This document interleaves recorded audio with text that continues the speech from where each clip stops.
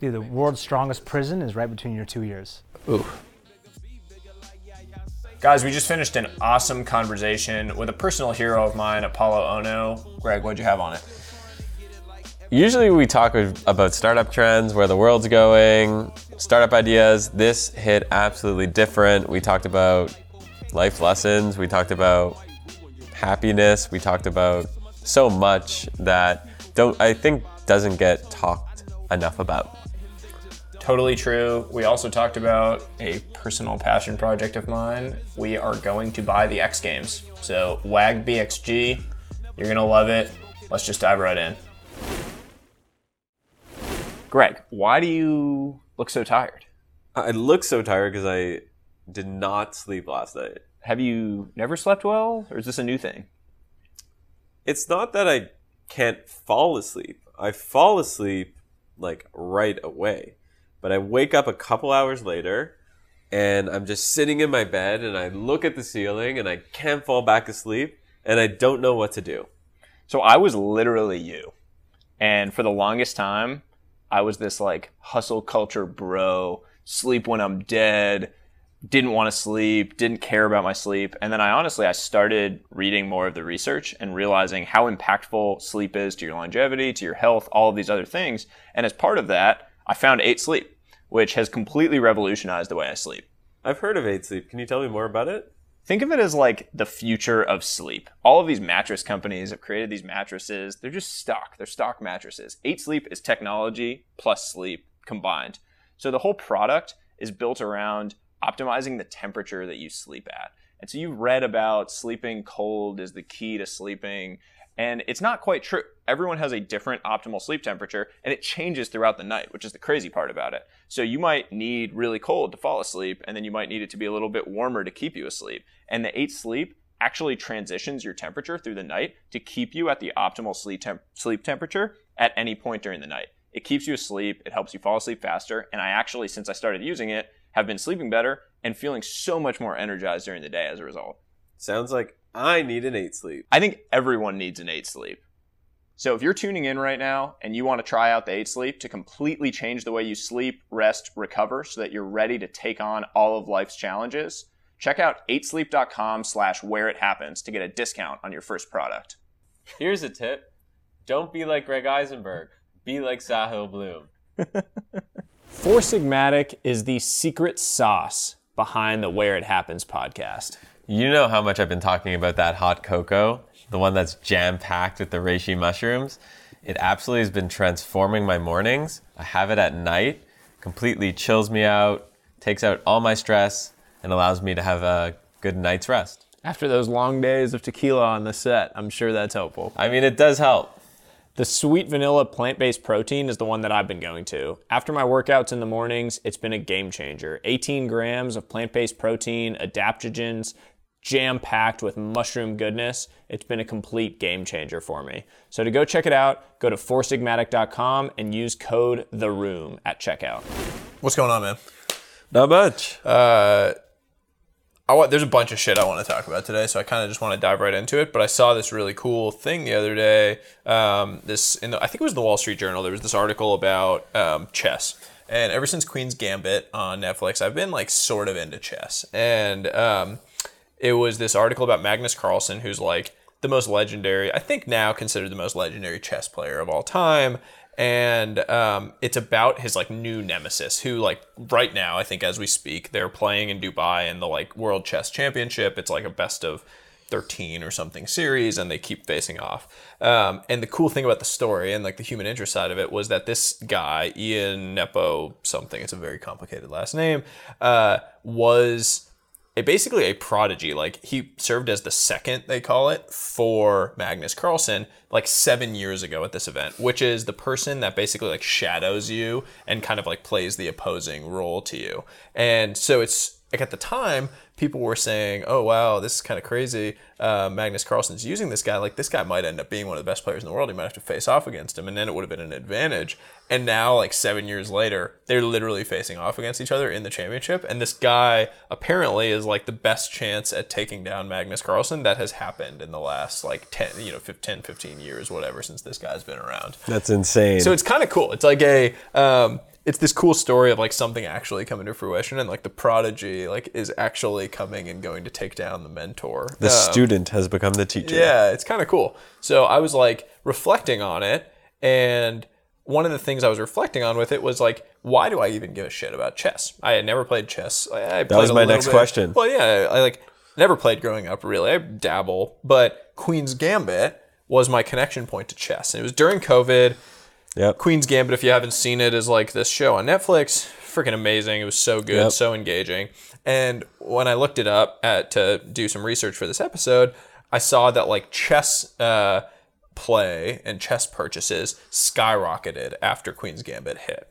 And so it was this very cool example to me of like culture and media driving some like esoteric, nuanced niche sport or game or whatever it is into mainstream.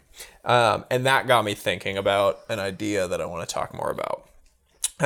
And that idea is I want to buy the X Games. I like where this is headed. So, just to set the stage for anyone that doesn't know, the X Games were an extreme sports event, not dissimilar to the Olympics. There was like a winter and a summer. Started by ESPN in like 1995. Providence, Rhode Island was the first X Games, and became a kind of a mainstay. Like for the 2000s when I was a kid, the X Games were kind of dope. Like you had the Winter X Games. Shaun White was like the big guy, the snowboarder, red hair. You had like the Tony Hawks of the world and the skateboarding on the X Games. It was a big deal. It was a big thing. And then somewhere along the line in like the 2010s and beyond, it started to languish. And it declined. I don't know whether actual participation in those sports declined or whether just ESPN and Disney, after they acquired ESPN, did just a poor job kind of amplifying the games or what it was. But somewhere along the line, it started to decline. And it's not like extreme sports declined. It was just, I don't think that was the case. I don't think so. I mean, I'm on the board of some companies in the space, and it's been like GDP growth, low single-digit growth, generally speaking, in these extreme sports. But fervent, you're a community guy, fervent communities. People just love the sports, are very, very into it. And so it got me thinking about the X Games and what's going on with them. And so I did some research. Turns out ESPN last year said they were trying to sell them. They are prioritizing streaming and other things at the Disney level, and so ESPN is trying to rid themselves of this. Originally, they wanted $100 million, and they were going to keep producing it. No one took them up on it. And so then they were offering the X Games. You could buy all of the IP of the X Games for $50 million. And I want to go buy it. And I'm quite serious about it. And I want you to tell me why I'm being dumb or why this isn't going to work.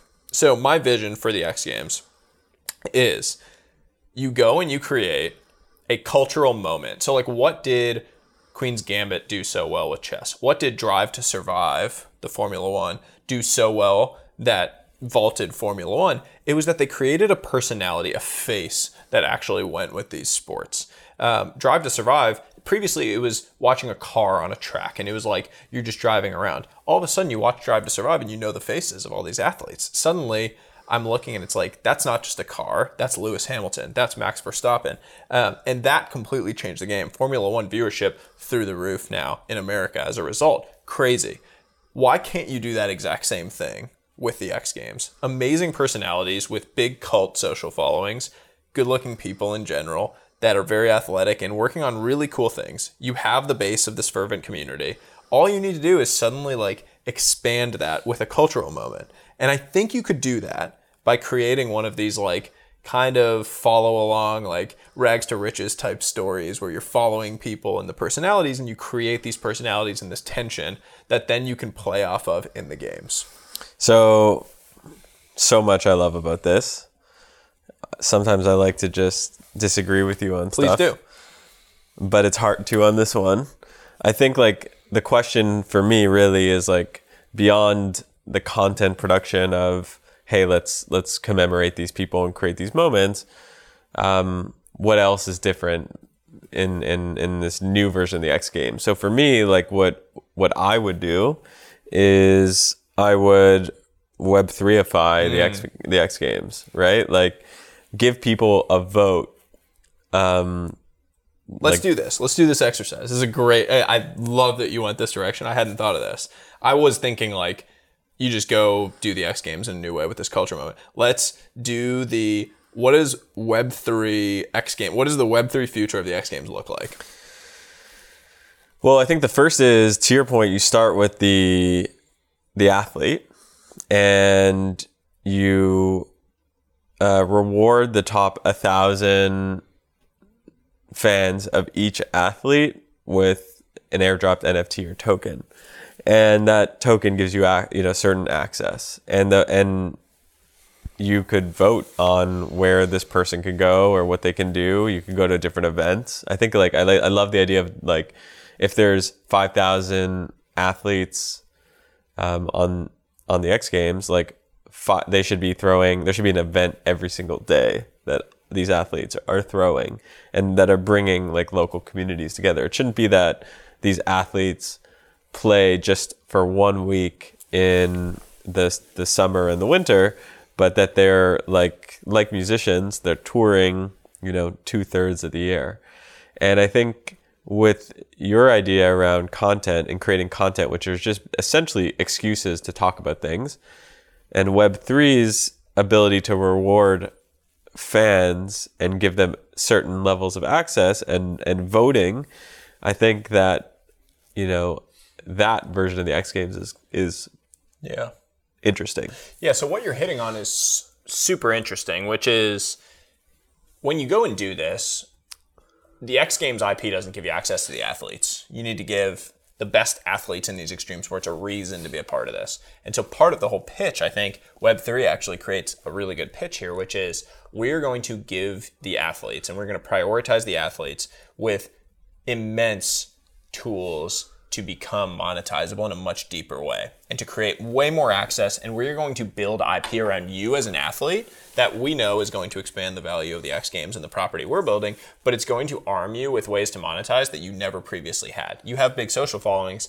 Now we're going to arm you with ways to leverage NFTs for specific access to events, to AMAs, to different things, super fandom around you. We're going to go do an interesting series tour rather than just having it be a summer and a winter games where it's so event driven and it's a couple of weeks. We're going to make it a much longer thing. We're going to do this show around it. Maybe there's NFT access to the show where you now have people that are kind of directing and pitting matchups within it so that it's creating and stoking intrigue the same way Conor McGregor kind of created, UFC in a big way. I mean, actually, UFC is a great case study of this because I've seen an interview with Dana White where I was just talking to my friend who launched the XFL. Sam Schwartzstein is his name. He was at Stanford with me, and he launched the XFL. It unfortunately fell apart due to COVID, but it was an incredible case study of going and trying to do something innovative. He was telling me this story about Dana White, and Dana White talks about basically UFC was on its last dollar and they threw a Hail Mary, and that Hail Mary was the Ultimate Fighter series thing that they did where it was a reality show of trying to make it to the octagon and go make it to the top. And that was fundamentally going and doing something that kind of created personalities and created a vibe around it. And we're going to go do that for these athletes. It's going to create immense value for them and make the games much more valuable, also make these athletes much more valuable. The other layer to this, which I have to say, is I think we should form a DAO to go buy the X Games. Right. And it would be the first time that a large games property IP was owned by a collective body and a community. And it would be so cool because the games themselves and the sports have such amazing communities. And so to be able to involve the communities in the decision making around what these games look like, what these properties, media properties look like, what the Web3ification looks like, it would be such a cool example and case study. And Constitution DAO just went and raised 40 or something like that to go try to buy the Constitution. It's a piece of paper. No utility to it. The X Games, that's real utility. I mean, there's an event, there's things you can go to, there's real business value to that.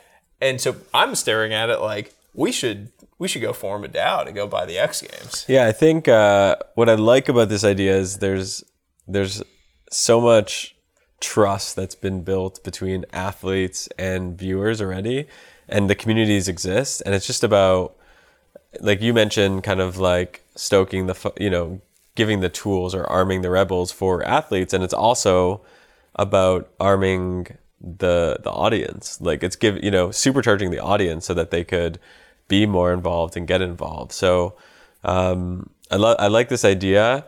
It gets me thinking about like, will traditional sports leagues like the NFL, NHL, MLB start embracing Web3, or will there be like DAOs buying the XFL, the X Games, whatever, or will there be like brand new Web3 sports leagues and esports leagues that come out? And we're starting to see this. I think there's one, I forget the name, in esports. I think that's the question. And I believe that we're probably like number 3 and number 2 are more likely to happen. Yeah, it's an interesting question because sports are a great place for this to happen because fundamentally the community is creating the value. Like, and it's think about tribal. the Green Bay Packers. What is the value of the Green Bay Packers but for the incredible fandom that's built around it? And when I think about the X Games, that's what I think about. That's why I'm so excited about this idea, honestly. And so I want to do it. I'm actually being fairly serious about it. I don't think $50 million is actually, I don't know whether it's a DAO or if you go pitch an investment fund on going and doing it. But if I can't get excitement around a DAO, I don't know what I can get excitement around. And so I'm actually pretty serious. Like, WAG BXG. We're going to buy the X Games. There you go. That's what I'm coining. But we should bring in our guest to talk about this because our guest today this is crazy for me. He's like someone that he's like your hero. Well, hero, I don't know, maybe it's a strong word. I've looked up to him for a long time. Grew up watching him compete, win at the highest level, 2 Olympic gold medals. He's someone you look up to. Yeah, I think he's amazing. And I've recently connected with him in this new life context, and we've become friends. And that's crazy to me. Yeah. That like how the world, like, the universe, and the way this has all come together. And now we get to sit down with him and chat. Absolutely. So we're gonna bring in our guest, Apollo Ono. And we're looking forward to the conversation. We're going to buy the X Games. First time that we've interviewed someone with multiple gold medals. Yeah, first time. Maybe the last. We might get Michael Phelps on the show. But for now, most gold medals ever won on the Where It Happens show. So enjoy it. WAG BXG. Did you guys go to the yacht party yesterday? No, heard about it though. It was like Alesso and Marshmallow. Yeah. So dude, I just like left before they even performed. Yeah. And then someone was asking me, and they're like, why would you do that? And I was like, that's a good question. And then like I came to the realization, I was like, I personally don't really care. Yeah, exactly. I I'm love the same their way. music. I love Marshmallow. I've done events with him before. Like I love Alesso. I've done stuff with him in the past. But I guess when we have like different career paths or different things that are what we believe to be important in those time frames, we then like carve out time necessary. You're also able to make better decisions around stuff like that when you're sober. So like the fact that you don't drink, I actually think helps you. I'm making bad decisions while I'm sober. Imagine if I wasn't. Yeah, like seriously, I mean, like I have a really tough time making a decision to leave something and like make that trade-off when I'm like past the point of being a bit drunk. Like that's when I'm like, someone comes up and says like, oh, come on, it's Marshmallow. And I realize later, I'm like, I don't care if Marshmallow's here. I don't even know who that is, really. That's my take is that there's so much noise out there, and that there's this, like, I see people on Twitter saying like, oh, I need to be at Art Basel. It's like, you don't actually. Like, you might have a really good time at Art Basel, and that like it might be super fun, but like from like a career business perspective, my take right now is that new world that we live in, like, just go and build the thing that you're building. Be in the Discord. It's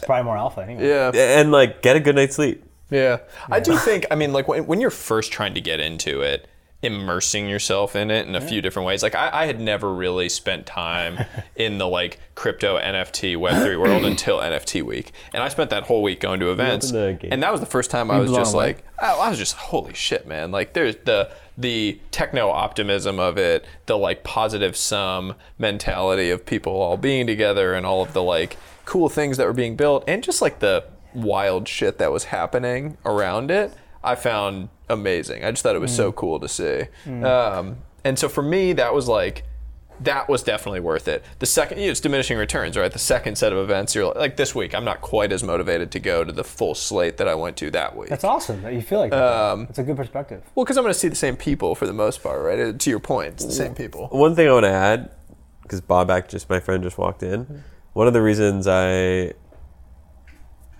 left that party was it was like one of those like big lines, guest list, bouncers, and like I had a +1, but they didn't honor my +1. So it's very LA, New York. Yeah, exactly. They didn't honor my +1, so my friend couldn't get into. I heard it was very strict. Very strict, and like I kind of don't want to be in the I don't want to be in that room, straight up. I actually do not want to be in that room because you don't believe in that, like exclusivity, unnecessary. I don't like that vibe. Like I don't know. It's something I guess I grew up with. Like I don't like the vibe where it's like there's some people who are excluded. I don't like that exclusionary vibe where they make a line for no reason. Yeah. That's interesting. Yeah, that's interesting. It's also crypto and Web3, personally, I think of it as like open access, meritocracy, borderless. Anyone can do it. A kid on the streets in India has the same access to that Discord channel as a kid growing up in Greenwich going to a country club. I keep using that example, but it's very true. And so then when you stick a line in front of something and it's like guest list, oh, you're not on this list, you can't come in, it actually does feel anti the ethos of what we're all here for and what we're trying to build. That's why I like FWB. So they're throwing a party tonight. Except the party is you just need five FWB. Right. What is that? How much does that cost? What is 5 FWB tokens now? I don't know. What they're $50 maybe. Okay. We're talking, so it's like nothing crazy, and they allow people to go and buy it, which versus like, hey, I'm gonna select who is on, and this is not I'm not trying to like this Kygo, like I'm sure he's a great guy, and like the people who do the event, MoonPay is like they're great. I love them. I love that team. It's not like a knock on them. It's just like a knock on the list, culture. Yeah. So I think were we rolling? Okay. Yeah, he hit us with the cold open. So we're good. To me, that's very human though. Yeah. But so I think, right now we've got these layers, right? And everyone's trying to put these layers. You've got this bottle of liquids that are in chemistry, and every layer is labeled something, right? And right now it's all shaken up. Everything's mixed up, right? And over time, that shit just goes back to normal, right? Because humans are still operating in the same kind of Neanderthal, ego-based, still chasing the same thing. And I think we like to hide behind this idea that we're here for maybe a greater purpose and cause. And I do believe that is the case, if you really zoom out, but still I think in the acute moments, we're still driven by the same things that we want, desire, want to reflect upon. I mean, it's the same cultural phenomenon that's existing. We're just using different tools to exemplify what we believe we should be hiding behind or represent in a certain perspective. I don't know. That's my take. There's a lot to unpack there. I agree with you in principle. I think humans are status signaling monkeys the exact same way we were 10,000 years ago, and I think we're seeing a lot of the new manifestations of that.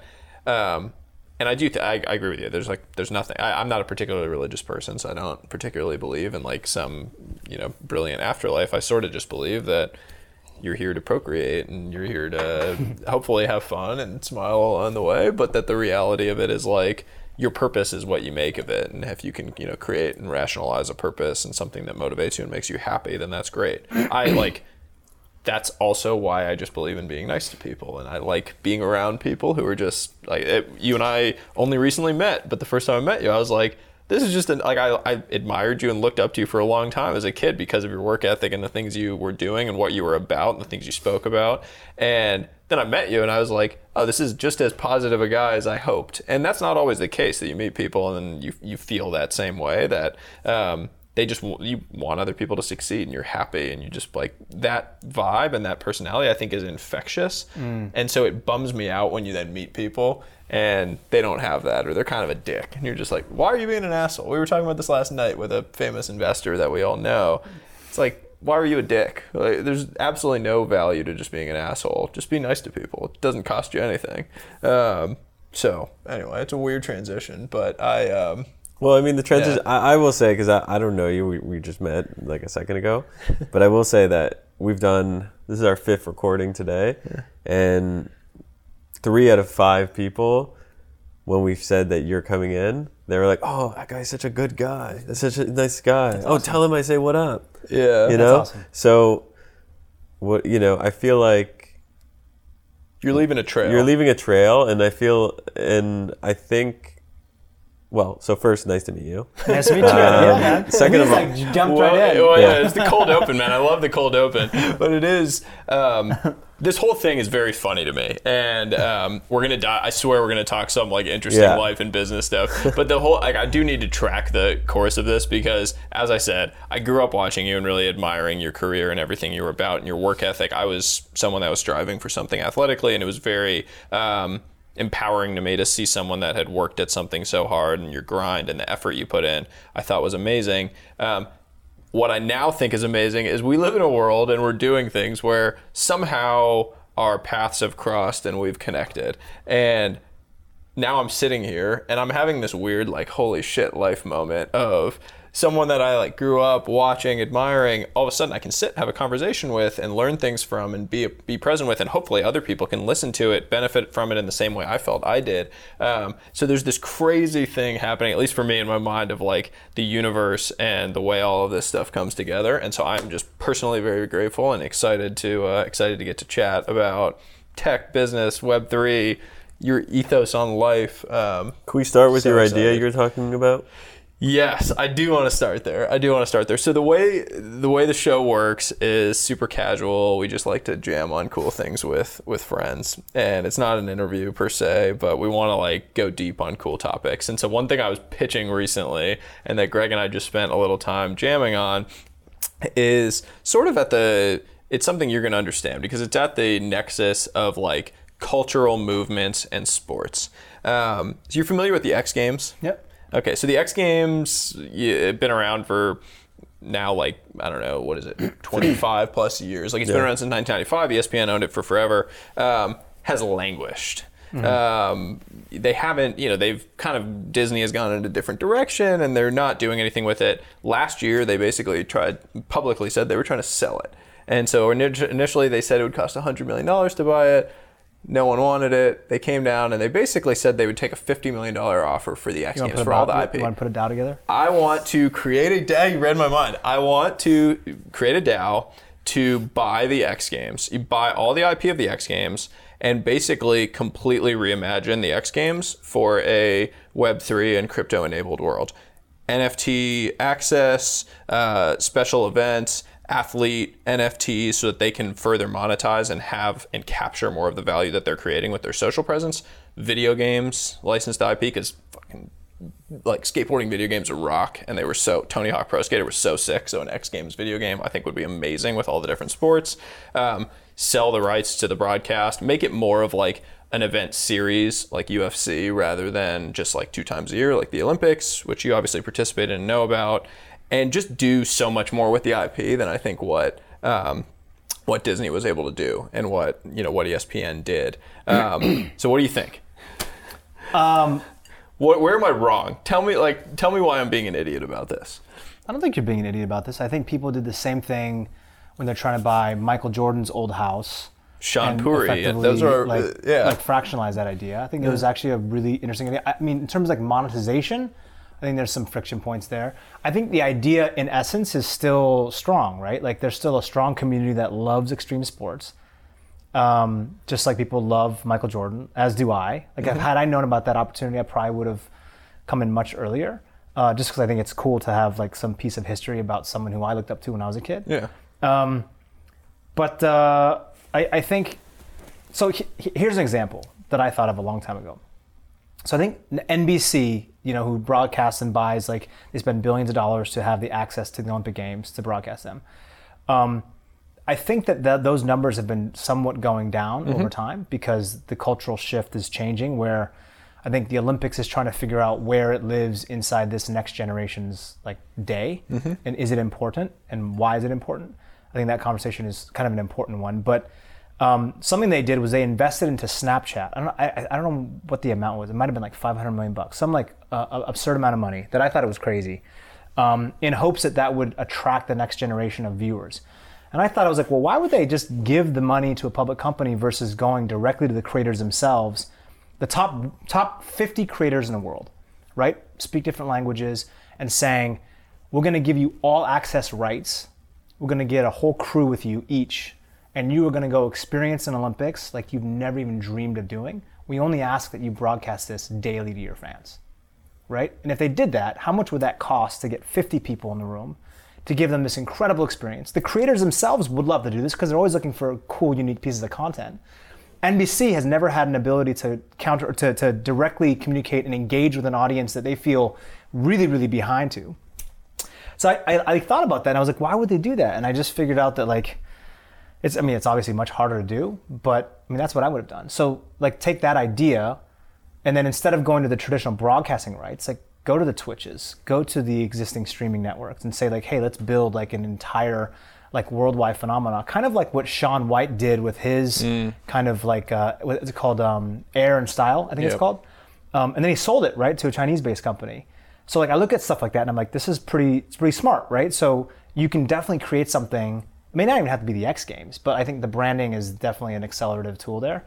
I think it's cool, man. I do think so. I think you're hitting on a lot of the things I've thought about with it too, which number one, I think you need to reinstall it in culture. So you brought up that kind of culture has shifted away from it. I see things like culture is now creating movements around all of these topics. Drive to Survive, what they did to Formula One and viewership of Formula One with that Netflix show. The secret sauce of that was they installed personalities behind the car. So when someone's watching, it's not a car anymore, it's Lewis Hamilton, right, or it's Max Verstappen. And you're watching and now you're like invested in that guy because you've seen him without his helmet on and you really see him. And you could do that same thing, like an X Games Drive to Survive, or an X Games like Queen's Gambit did it with chess. Chess all of a sudden during COVID became this cool thing.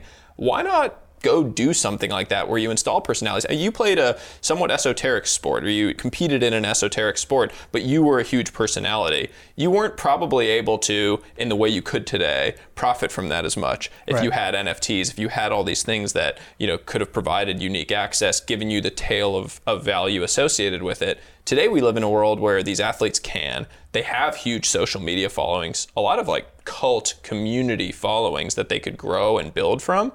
And so you create some sort of show or ecosystem, whether it's streaming or something unique, that installs personalities behind it. And then on the back of that, give those athletes a way to monetize it, to incentivize them to be a part of the new X Games that we're creating. And I think you could, $50 million just doesn't feel like that much to me for something like this. You could probably go sell the streaming rights to it for the games and finance part of the purchase price of it, because ESPN's not going to do it, so you couldn't go do something with them.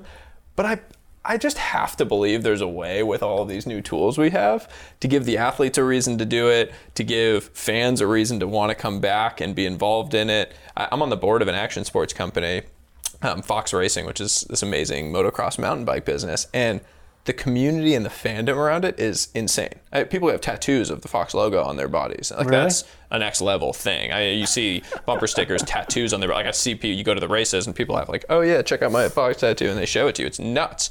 And so if you can channel that, that's crazy. It's crypto, right? That's Web3 is community. Yeah, I think what we're not talking about here is that in sports, and by the way, preface it, I'm like the most non-sports guy, even though I did drain a couple 3-pointers outside. He did. That's not on camera, but someone saw it. God saw. Someone saw it. Right. Today, fans don't have the ability to really have any say in professional sports. For example, like baseball is how many games? 162. It's way 162. Too many. So boring. And I bet you if fans had the ability to vote on that decision, maybe they'd make it 62 instead of 162. Or maybe they'd change it from 9 innings to 7 innings. I don't know, but giving them the ability to vote Web3 in a Web3 oriented way makes a lot of sense to me. I think that the fundamental shift that's happening is that people, especially younger people, don't want to be passive consumers of stuff. And that's why I think Web3 is so interesting from like an entertainment and community perspective, is if you could, actually enable two-way conversation great things could happen. Have you seen Mad Realities? Yes. Have you seen this new thing? Yes. Have you seen this? No. You'd be interested in this. So it's I don't. You might have seen it when Clubhouse happened. There were these group of women out of NYU that did like NYU chicks roasting tech bros, I think was like the name of it. And it was this hilarious thing that went pretty viral. Shoot your shot. Yeah, like they would come up and pitch something, and it was like a dating thing sort of, and it was very funny, and they went very viral. One of the women from it, who I actually went to high school with incidentally, has started this company called Mad Realities, which is the first NFT reality dating show.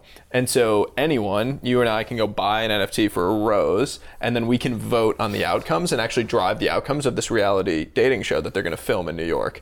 And it's kind of a cool version of exactly what you're saying. And the application of that towards this X Games idea could be cool. You can involve fans in like, who are you staking head to head in some event, because now the personalities matter and you want your athlete to be going against someone. You can kind of like pit people head to head. I'm meeting somebody on Saturday who's raising a Series B, basically a fan-controlled community economy around sports. Honestly, Really cool. invest in it. Yeah, it's pretty cool. Yeah. I'm seeing a lot more of it. That's cool. And I think that's the shift, right? Is going from like one single entity now saying like, you know, creator economy, and then now, you know, like your fans should be actually voting and staking based upon what topics and direction that you guys are talking about, how much time you spend, who you should interview next, how you reach out to that person, are they incentivized to, and why? I think that's where the concentration happens. And on sports specifically, I think that's going to happen a lot more. I've seen many iterations of it on the kind of gaming side. So like online kind of gambling side, I've seen a lot of different kind of conversations around what sports looks like and how people can interact. And so just, I think that now we've got like the tools to really actually produce those things in real time. And that's cool, right? Like, I don't know. I mean, it's never going to happen for the Olympics, right? That's such a centralized, controlled entity. I mean, at the beginning of this year in January, I remember having a conversation with some friends of mine and saying like, hey, like, why don't we produce a DAO to see and identify where the next Olympic city should actually be held? Aside, like a radically transparent way where communities and participants, it's tough, right? Because I think theoretically people don't usually vote when it comes to like mass scale.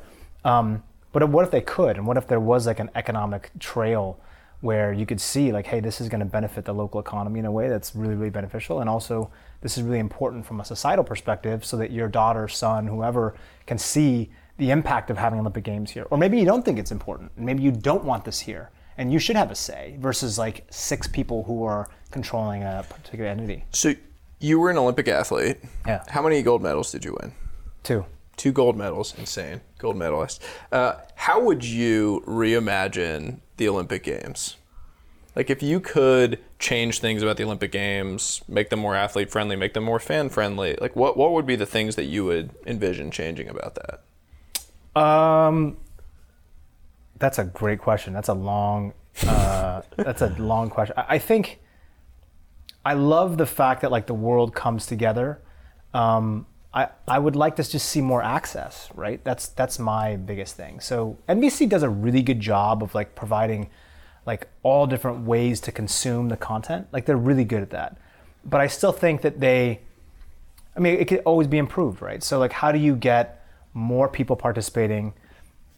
It's a bit of a catch-22, right? Because the Olympics as a whole, as a business, like if you take the USOPC, the United States Olympic and Paralympic Committee, their business model is to generate medals, which then in turn attract sponsors so that they can continue their jobs and have trickle-down effect to supply the training and resources for Olympic athletes. That's the cycle. That's the feedback loop, right?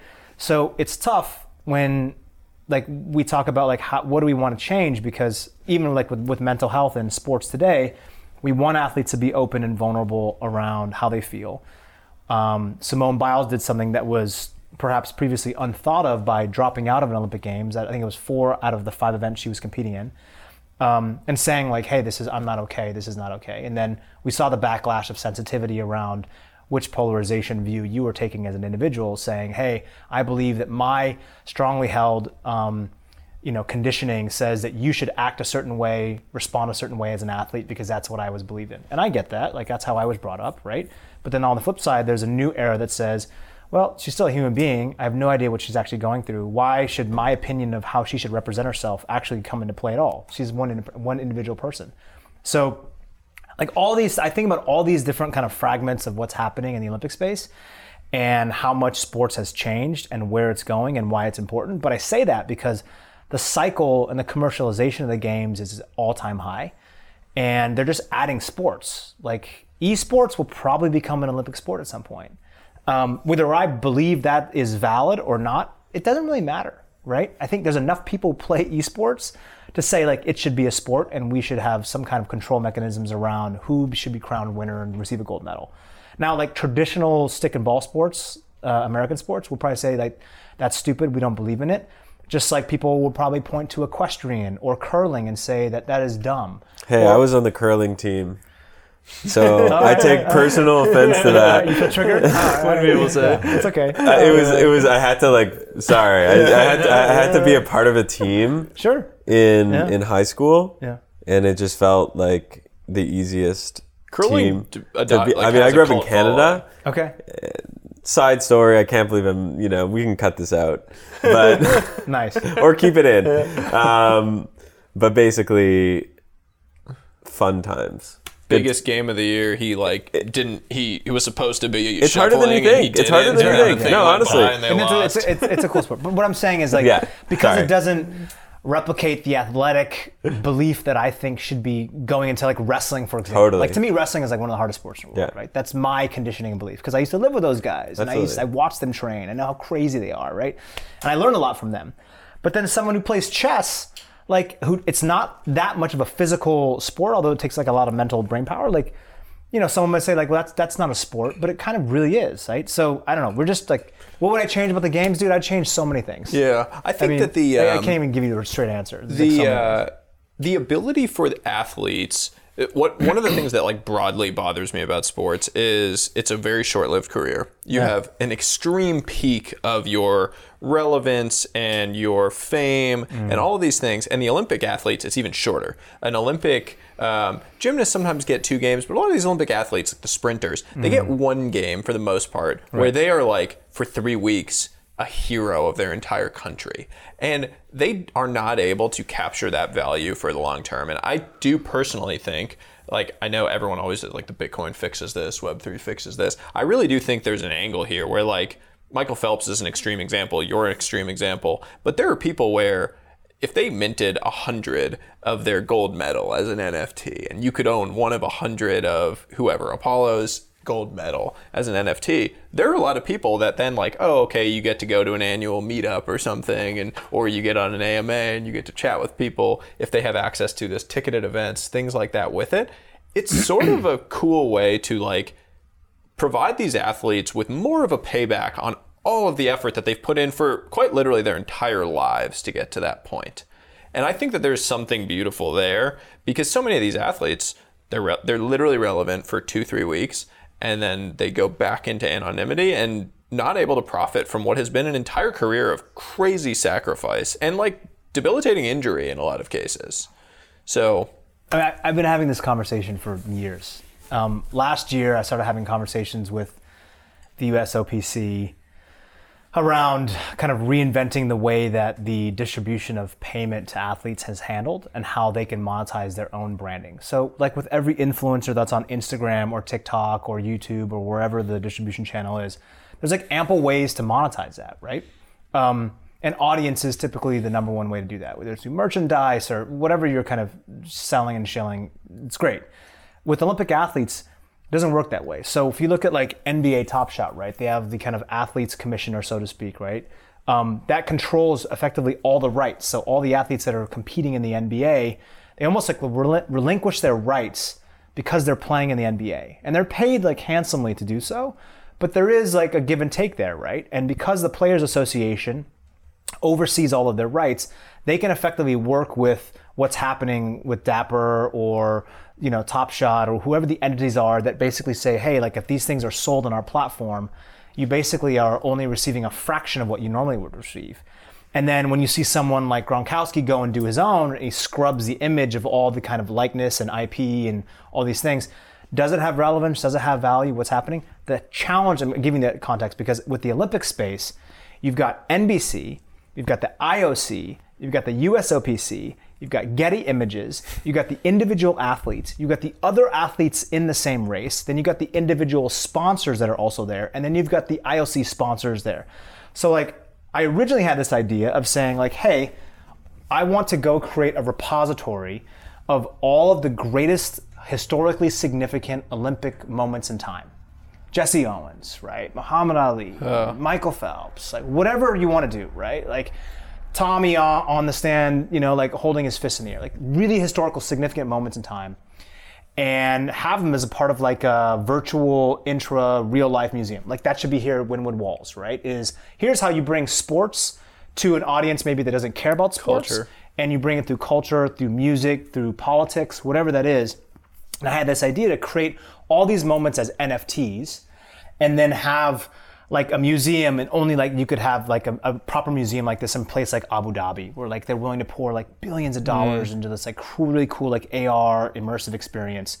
And the challenge that we had, that I ran into very quickly, was that the athletes actually don't own the rights to their own shit. Damn, I was gonna say this sounds amazing. I know, it sounds yeah. insane. So it's a little over a year ago, I started having this conversation, and I was like really, really hardcore because I was like, look, and then the way this benefits is like the platform can take a small sliver, right, of the fee, and then we can have the majority go towards the athletes or the athletes' families or whatever the entity is, the estate or whatever it is, right? yeah. Or like some like organization that helps oversee.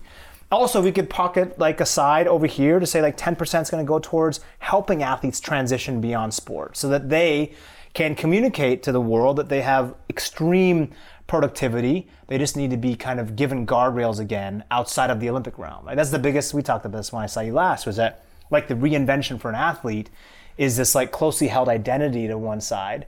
And then all of a sudden, there's this great divorce that happens, and the identity that they love, that they taught them everything. I'm writing a book about this. That's why I'm so passionate about it. It tells them like, you're no longer good enough. I found someone younger who's better, and no matter what you do, you can't come back to me. So you either go be a coach, you be a part of the team somehow, but you can no longer compete and be the star athlete again. And the Olympic space, it's a very short window. And so the athletes then like, shit, like what else am I good at? What do I do? Like what skills do I have? I've like pushed off school. I've pushed off social life. I'm like this like very narrow, isolated person that has incredible attributes underneath this layer, but I've never really expressed them outside of leaning on the levers of like my fears of failure or like rage or, you know, like insecurities and self-doubts to prove myself in my sport because I could physically do that. Now I have to do that against, if I'm trying to work in like Web3 or I'm trying to become someone who's a new creator, I've got some 17-year-old kid who's faster, smarter, more experienced than I am, and I'm 25 or I'm 26. So like there's this like letdown that happens. And so I had this idea about creating all these little pockets of like, I deeply believe in the value that athletes can bring to society and to economies because they do contain really cool life lessons that are usually taught later on in your life, and they have them right out of the gate. And the work ethic, the discipline, like the being coachable, all those things are natural. They got punched in the face. Punched in the face many times, but they need to be kind of molded and still held in the same way and mentored in a new environment, in a new career. And it's like really frightening and like very visceral in terms of the breakup that you have with that first identity. And so like this NFT platform or this like NFT museum was like my way of basically funneling this other idea around something that I cared about. And it never took off. And I was like very sensitive around like pursuing a project that I wasn't going to be able to spend like a ton of time on. Who owns the rights?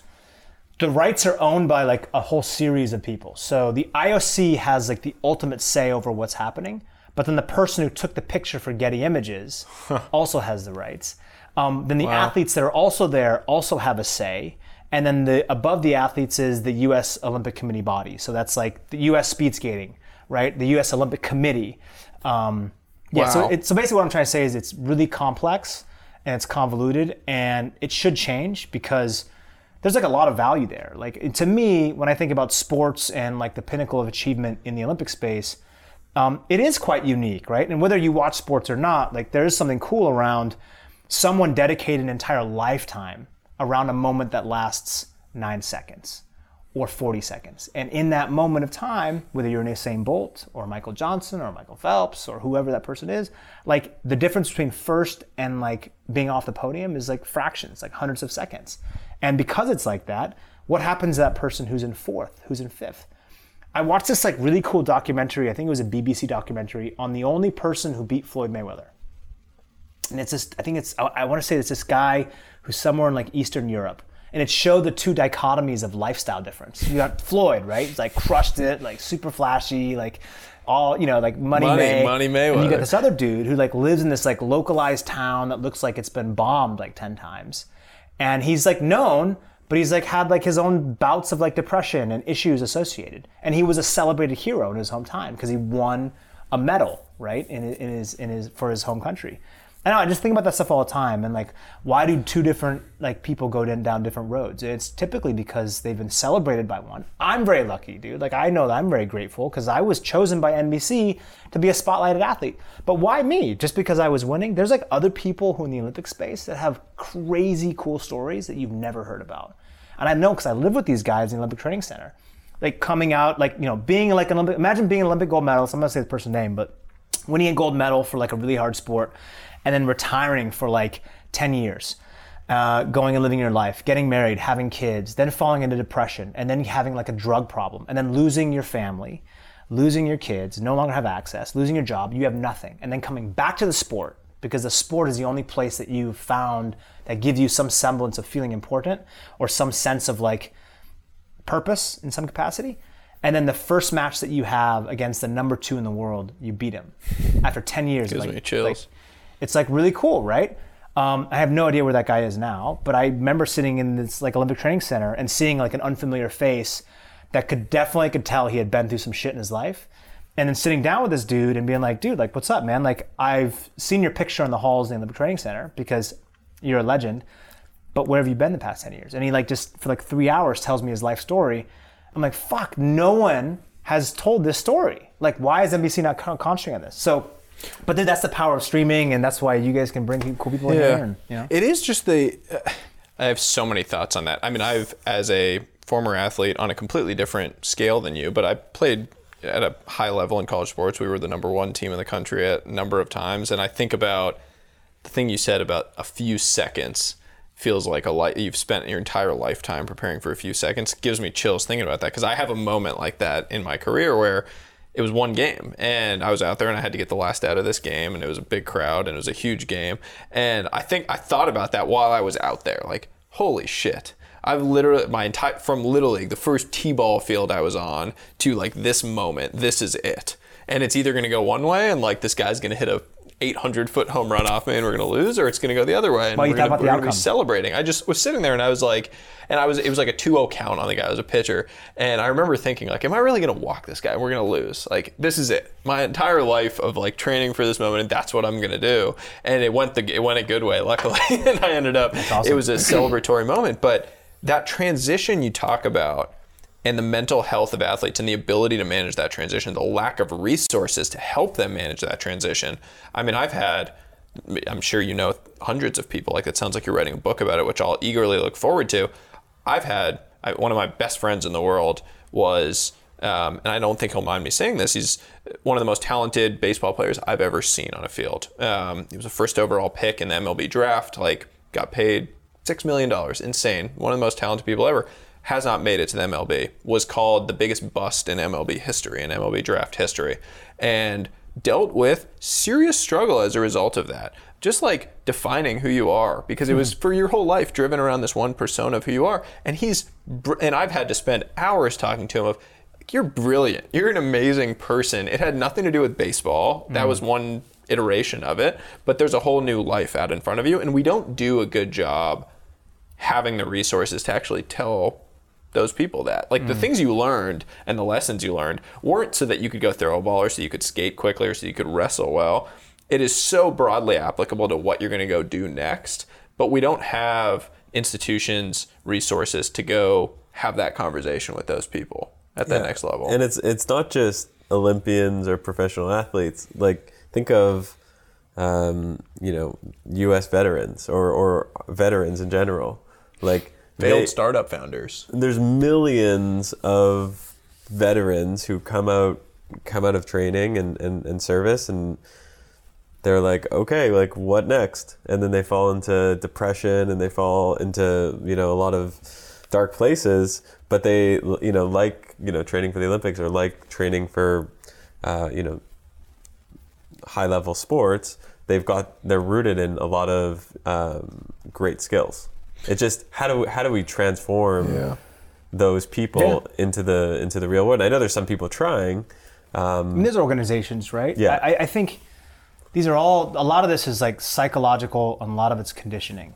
I think a lot of people, when they come home from service, they probably feel alien, less appreciated, like no one knows what they did, what they went through, and no one can relate. Because that's how I felt, right? I felt like you have no idea what it took. I wasn't even genetically gifted in my sport. Like I had to go to places like you don't even know about. Like that was my thought, right? And so we absolutely need like real transitory, like just transition mechanisms to help a lot of these people, because they're powerful, man. But like I think people go through this all stages in their life. Everyone has to reinvent and pivot at some point. Like when I finished the book, which I like. When's it coming out? What's the book called? It comes out in February. It's called Hard Pivot. Okay. And it just talks about like, I think all of our human struggle with reinvention, adaptation to uncertainty, and how did I figure out kind of my own personal way as I'm figuring it out, and just like kind of transparently give like some toolkits, some things that I've had to go through, both on a personal development level, where my own micro traumas have come from, and all these things, right? Like I grew up in a single parent household where, my father was Japanese, I'm half Japanese, and he had like extremely high expectations for me, right? So very Tiger father driven, like amazing love, like super lucky to have this, but also like no matter how bad I failed, he was like, oh, like you can always pick yourself back up. No matter how even if I won, it was always better.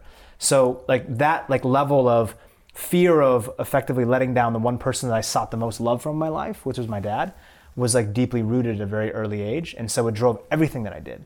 Everything. Like everything was always, I think, and I didn't know this till much later in my life, but I think a lot of people go through that process of like the micro traumas and the experiences that we've had as kids in school, relationships, through work, they affect you unless you deal with them in some capacity. And that's why like during the beginning of the pandemic, like 18 months ago, I was like, man, like not only athletes are going through this, I think a lot of people are going through this, and there's gotta be a better way. It's never easy, but at least if we can embrace parts of this journey and know that it's not easy and know that there's perhaps a different avenue for us to grow, like at least it makes life a little bit less like Sisyphus, you know what I mean? Yeah. Where it's just so painful to like always go back down again, and I don't know. And finding the communities to have that outlet to talk about it with peers. Because I always find these things are built up in your mind more than they're real. Like for me, that pivot away from baseball, I was hurt. It was very clear to me, abundantly clear to me, that my career was over and that I needed to hang it up. And the hardest conversation, you bring up your dad, the hardest call in conversation was to call my dad and tell him. And I still think about it and feel like emotional thinking about it when I called him. And I was like, Dad, you're going to be so disappointed that I'm having to hang it up. And he didn't care at all. He was just like, you've accomplished so much. I'm so happy, that you feel that you need to call me. But there was no, like, these people love you and you have so much support out there. And we need to create systems where people realize that there is that support, that you have that community around you. Like the team rallies around you, the people that you've trained with your whole career rally around you. But you need to not be afraid to seek that out. Because when people go inward and you just retreat into the shell, that's when you end up with the real struggle, I've found. When you're able to just say like, hey, I'm really sad about this. I'm having to change and make these changes. The world's strongest prison is right between your 2 ears. Ooh, that's a great line. Like it literally is. Yeah. You can have the most, and we see this with like crypto and Web3 and everything that's being created today, like it's the most powerful tool in the world. It's also like the most damaging tool if it's used against you in the wrong way. And like I lived in that space for a long time. Like I think many athletes do, where like you are literally your own worst enemy. And if you listen to that voice that tells you often that you're not good enough and it's not good enough and it's never going to be good enough and you're not tall enough, you're not attractive enough, you're not smart enough, and other people have more than you, and like that's a really like confusing and also can be really, really, I think just destructive, you know, and you can sabotage yourself. And I think that, you know, I for years used that as a lever to like get me up early and keep me up late at night. It was a very motivating tool, but it also kept me like in a little bit of my own prison in a sense, like where I wasn't fully able to accept myself and also love myself for my own inconsistencies and self-doubts and beliefs and just like being human, right? It was, I wanted to be a machine.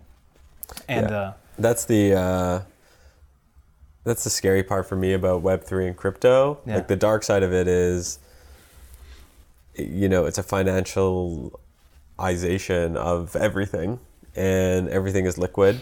And while that has a lot of benefits, it also means you're playing a game, and you're playing, as Packy McCormick calls it, the great online game, and you want a high score, and it's 24/7. It's not like the markets that close on holidays or the weekends, and there's a public scorecard. Everyone sees it. Everyone sees it. Yeah. So I think, you know, for people playing in the game, the people listening, like, set your own goals, and it's great to like hit milestones, but I think that, you know, there's going to be a burnout. I predict a burnout, and I'm already starting to see some individuals that are just, they're taking it too far. Yeah, it's But I'm talking to a 2-time gold medalist. You're looking at like a one-time jump shot hero, not even bronze medalist in curling in high school. No, but we all struggle. It's funny. There's levels to it, right? We all struggle with the same things, just in different ways and iterations. I do think athletes. It's a very, very. I'm so excited for your book because I have so many friends. I went through it personally. I'll send you a copy. I'm super excited for it. Yeah, I'm gonna share it with a lot of friends because I think colleges should be sharing that type of context with their athletes. NCAA had all those commercials, like 99% won't be going professional. We'll be going professional in something other than sports.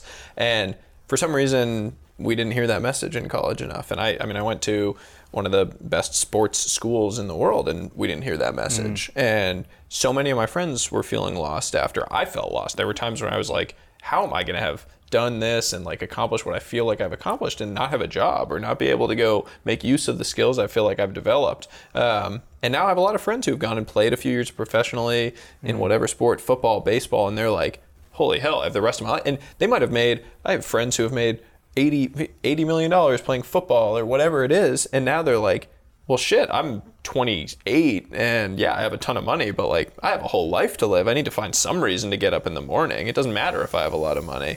Those transitions are just so hard. Doesn't matter. The money doesn't fix it. On your point with like the burnout, and there for sure is an incredible, unique opportunity that is existing right now in all online activity, whether it's crypto, whether you're jumping in, you're being a creator, or you're trying to develop a community economy, like whatever the iteration is that you are latching yourself onto. I think something to make really important for anyone who's building things in the space where, yes, there's a small window of opportunity. And I'm definitely never one to tell you not to jump out of the airplane with no parachute, because there's a lot of power in burning the ships, so to speak. But also, you can't have so much external abundance in your life, but then be in like severe internal poverty. And if that is what's happening, where if you're a trader in crypto and it requires you to be so glued to your devices all the time, and if you can't disengage for periods, you're actually no better off than the guy who's working 18-hour shifts. Like, you're exactly the same. Your number on the scorecard is just slightly different, but your life is the same. There's nothing that's inherently different. So, like, again, like, I get it, right? Like, everything needs to, like, in sports, we use the gas principle. And in tech, you know, you go through, like, short sprints and, you know, you go through sprints, right? Okay, the next 2 weeks, the next week, the next 6 weeks is going to be a sprint. Everyone hands on deck. It's going to be not balanced at all. And I think that is important. But I also think it's important to be able to disengage and also be present, right? Because this race of what's happening in Web3 and the development, it's we're like at the tip of the iceberg. Like, where we're heading and the direction that it's going and the opportunities that exist on the other side are the Ready Player Ones. Like, that is literally what we are creating in many iterations. And if you are participating in this in some way to reinvent, reimagine, and just just change the way that we think about our values between each other, between the different games that we're playing, between the content that you're producing and consuming, between the financialization of products. I always ask myself, like, why does this need to exist? At the end of the day, like, is this actually really important? And if it is, amazing. If it's not, then I'm still playing the game. So, you know, like I've done so much like personal deep work, and especially like the past, like I would say 8 years, on like, why do I act the way that I do? Why do I operate the way that I operate? What am I chasing? What do I believe life wants for me? And what do I actually really want out of life? Are those things aligned in some capacity? And then I sometimes find myself still being the hamster in the cage, right? Just running. Now, at least now, I know that I'm the hamster. I know that I am still on the treadmill. And at times we just have to get off. You know? And so like right now we're doing this at Art Basel, and it's the most insane thing that I've seen in years. Well, we kind of talked about that earlier, Yeah. right? Like you showed me your calendar, Yep. and I almost puked. and I say that with like, I felt for you, because I was like, I think that you shouldn't go to, you have two, how many dinners? 2 to 3 dinners. 4 dinners. Four dinners tonight. They're all at the same time. Yeah. Like, I don't even know like what's the, yeah. And humans should have 1 dinner. And that's the message I want to get. Hungry, Paul? Are you really hungry? No, but that's the message I want to get eaten all across. 'Cause day. I don't think enough people are hearing that message. Everyone's hearing the message around, and by the way, I'm the biggest, like, the future is Web3, the future is creator, the future is community person, and I also don't sleep a lot, so but at the same time, I pull myself out of it, and I'm like, do I really need to do this right now, or can I go and play the guitar or whatever, or go and just go for a walk in the park, or go do things that are quote unquote mundane? Can I ask you something about that? Yeah. Because I think it's really profound and interesting that you're saying that. Do you feel more free Do I feel more free when you're able to tap into that? Yes. I've learned that from him. And what does the freedom give you? Like in terms of, I think of 2 things, right? FOMO and FOPO, right? FOMO we know of, that exists everywhere, especially in crypto. FOPO is like fear of other people's opinions, which is sometimes directly correlated with FOMO.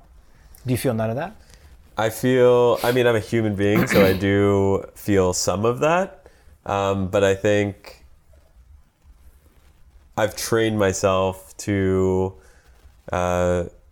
not care what people think and just do, we were just talking about this right before, where I was wearing this t-shirt, and it said Snowden Deli on it, which is this Jewish deli that was like right next to my place growing up.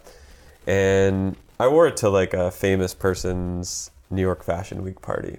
And this like well-known hip hop artist came up to me and he said, "Are you wearing a Jewish deli's t-shirt to a New York Fashion Week party?" And I was like, I guess I am, because I'm here, And it's like, and he couldn't believe it, right? It was like celebrities everywhere and everyone was dressed in, and I think that the freeing part of it is, to answer your question, do I feel free? I feel free when I'm able to do what I want to do. Isn't that the definition of freedom? Yeah. It's awesome. By the way, I love that you do that exercise. I think it's really important for all of us to go through that process. I think there's times when we decide not to. We say, okay, I believe this is important. Or maybe I don't believe it's important, but I'm going to do it anyway. And it doesn't mean you can't work hard, right? No, you got to work hard. You got to work hard. Prerequisite. Yeah, prerequisite, full stop. right? Like you got to work hard. And like when I'm working, I'm working, right? Like, and I'm dialed. But when I'm not, I'm not. I think about that as like just being like really just authentic, man. If you can be authentic to yourself and then kind of catch yourself, at least be more mindful of kind of your own internal emotional thoughts that are pulling you or directing you in certain ways, maybe that don't directly are in alignment with your true north of what the ultimate goal here is, or what the next chapter is in your life. Like it's hard to have that perspective ongoing, because we do buy into the external signaling of society telling us what we should have, what you should be doing, which DAO you should be participating in, which new token launch you should have, which new game you should be participating in, which new play to earn, learn to earn, whatever it is. And when you're not, you're less than. Yep. right? And that's the biggest issue here is like, because you're not in the club, because you didn't get in at this round, or because you didn't buy it at this price, you're less than smart. You don't have as much access. You're not in the club. And those things are true, right? Maybe in some instances, but they're also just like made up. So I don't know, man. I think it's like an age-old conundrum that we are facing, right? Is like how to balance, I think psychologically, between what we know to be externally signaling to us as the new wave of this conditioning is happening, which is to be connected 24/7 all the time and always available and always ready, versus like still being human, and then like balancing that. It's tough. Yeah, it's funny. It's like I'm in between you two sort of on this, where I came from a sports background and I had the like very similar mentality that I think you had from what I've read about your background and listened to you speak about it. I was just like complete balls to the wall. Like I'd wake up at 4, go to bed at 11. Like I had to work harder than anyone else because I knew I wasn't that talented, and I was just like, I just have to work harder than everyone. And I took pride in that, and it was like this deep. I almost had a bitterness about the fact that I wasn't talented, and that drove me. Where like angry. You were better than me, but like fuck you. I'm gonna like just do better than you because I'm working harder, and I took pride in that. And then I took a job in traditional finance, and that was like a great breeding ground for that mentality. Where if you just worked harder and you worked more hours, you were like, you took pride in how many hours you worked. 100-hour week. It was like, oh great, you're doing this. And now I'm like in this sort of new world where I'm getting to do more creative things, and I'm sort of able to work more like a lion than like a cow, to use the Naval thing of like more in sprints and real creativity and trying to drive things forward. And it's important to how I think for me to actually be able to think clearly and not be foggy all the time because I haven't slept. And so I'm somewhere in the middle of that transition now of like, I still have that deep-seated feeling of like being an underdog and wanting to go figure these things out. Neither of my parents were in finance. Like I want to go make money and do a bunch of cool things and like make my parents proud. My mom's Indian. I come from a mixed race background as well. And Indian parents, it's like the old thing of like, why you not doctor, or like why you not, now it's like, why you not CEO of big tech company, because all the CEOs now. But I still have that. But I'm trying to like fight against it to some extent, to adopt more of these things. But the secret is, if you end up having, in this new world that we live in, which is like creativity based, like we're creators, right? We're creating. In order to be a great creator, you need to have balance. Like that's what you're going to go on that walk, and it's going to hit you. Hey, I should, I just had an idea for a startup. I got to go launch it. Or hey, like, you're playing tennis or something and like something hits, right? I agree with that. So I think like the more hours to a certain point, like it's a law of diminishing returns. And like I think people need to figure out what that is for them. Is it 35? Is it 45 a week? Is it 50? Is it 70? And like pick something that's less than 100, ideally. And like I like how you put it, right? Be a human. Like I feel like that's a good thing to end on, right? Like just what makes you happy, man? We're all on like a rock hurtling through the universe and space. Like we're all gonna die, and so like I think it's so fun that we get to have conversations with really smart people and get to meet people on a daily basis that are working on cool things. That motivates me to want to work a lot. That's cool because I can go and have conversations with smart people. This week you're here, you're meeting all these people. Part of what's motivating about that for you, I imagine, is like, there's a bunch of cool people that are building the future, and you get to go have conversations with them and be a part of that. And that's fucking cool. No matter how you slice it, that's a cool thing to be in it. You're in we call this where it happens. It's like being in the room where it happens. That's what we all want to do. We all want to be a part of it. And that's like the brilliance of all of this and why I feel so lucky. I also think it's a great place to cut off our time here because I know we're up against the end. So yeah, man. Thanks for having me. That was awesome. So excited. Where can people find you? So I know you have Pivot coming out in February. Hard Pivot coming out in February. Yep. Where can people follow you on social? I'm on IG. I don't post a ton. Okay. I'm on Twitter, obviously. Yep. The only Apollo I know out there. I'm not on TikTok. I don't do Snap. Okay. But I think Twitter's probably the best place. Yep. To communicate. Yeah. Awesome. Well, thank you so much. And Tribe Crypto, doing amazing things. So excited to see what you guys build. Awesome team. Yeah. It is an awesome team. I can definitely vouch for that. It's super exciting. Thank you so much, man. Thanks, guys. Real honor. Wow. That was far ranging. I felt like we covered I mean, he sat with us for a lot longer than I thought, so we ended up getting to a whole lot of stuff, which was crazy to me, by the way. Just like, it's not a takeaway, but getting to sit down with a guy that I've admired as long as that, who's become a friend, just super cool life moment for me. So I'll let you go first. What was your one big takeaway? I mean, I'm impressed with you about this too. You and him is just the ambition and how you guys are like machines. Like there's something about sports and professional sports that just teaches you really, really to push it to the limits, and I admire that. But there is also some downsides, and we talked about it. And I think that push and pull is healthy, but I really enjoyed that. Yeah, I mean, you've pushed me to think a lot on those things, and it's made my life better. So I'm thankful for that personally, that I have a counterpoint to like be a sparring partner to help me kind of ease up on things a bit. And I do appreciate that. So the takeaway for everyone listening really is just don't push yourself too hard. Yeah, and also push yourself. Well, it's hustle, but know when to rest. Yeah, you got to know when to rest. It's like work like a lion. Yeah, you got to sprint when you're sprinting and really focus, but then know when to rest, and like a lion knows when to sleep after it sprints. And then I can't leave this episode without my one big takeaway, which is I love this idea of buying the X Games. And I'm going to sing it from the rooftops. I want to go do this. And if it's still literally on the block for $50 million, I think we could do it. I think there's a massive opportunity here, like enormous opportunity for the X Games. So if anyone's interested, we're going to jump in the Discord, WAG BXG. We're going to buy the X Games. Four Sigmatic is the secret sauce behind the Where It Happens podcast. You know how much I've been talking about that hot cocoa, the one that's jam-packed with the reishi mushrooms. It absolutely has been transforming my mornings. I have it at night, completely chills me out, takes out all my stress, and allows me to have a good night's rest. After those long days of tequila on the set, I'm sure that's helpful. I mean, it does help.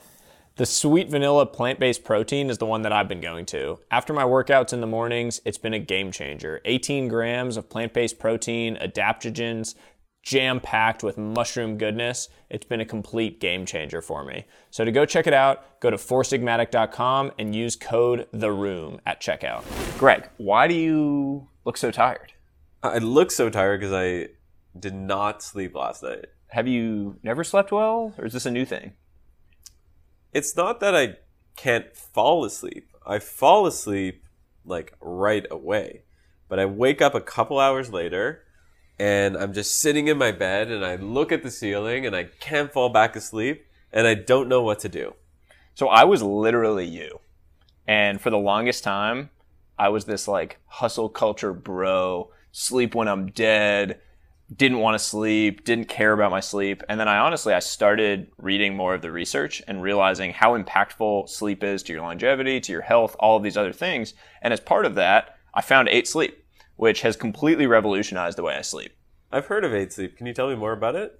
Think of it as like the future of sleep. All of these mattress companies have created these mattresses. They're just stock. They're stock mattresses. 8 Sleep is technology plus sleep combined. So the whole product is built around optimizing the temperature that you sleep at. And so you've read about sleeping cold is the key to sleeping, and it's not quite true. Everyone has a different optimal sleep temperature, and it changes throughout the night, which is the crazy part about it. So you might need really cold to fall asleep, and then you might need it to be a little bit warmer to keep you asleep. And the 8 Sleep actually transitions your temperature through the night to keep you at the optimal sleep temperature at any point during the night. It keeps you asleep, it helps you fall asleep faster, and I actually, since I started using it, have been sleeping better and feeling so much more energized during the day as a result. Sounds like I need an 8 Sleep. I think everyone needs an 8 Sleep.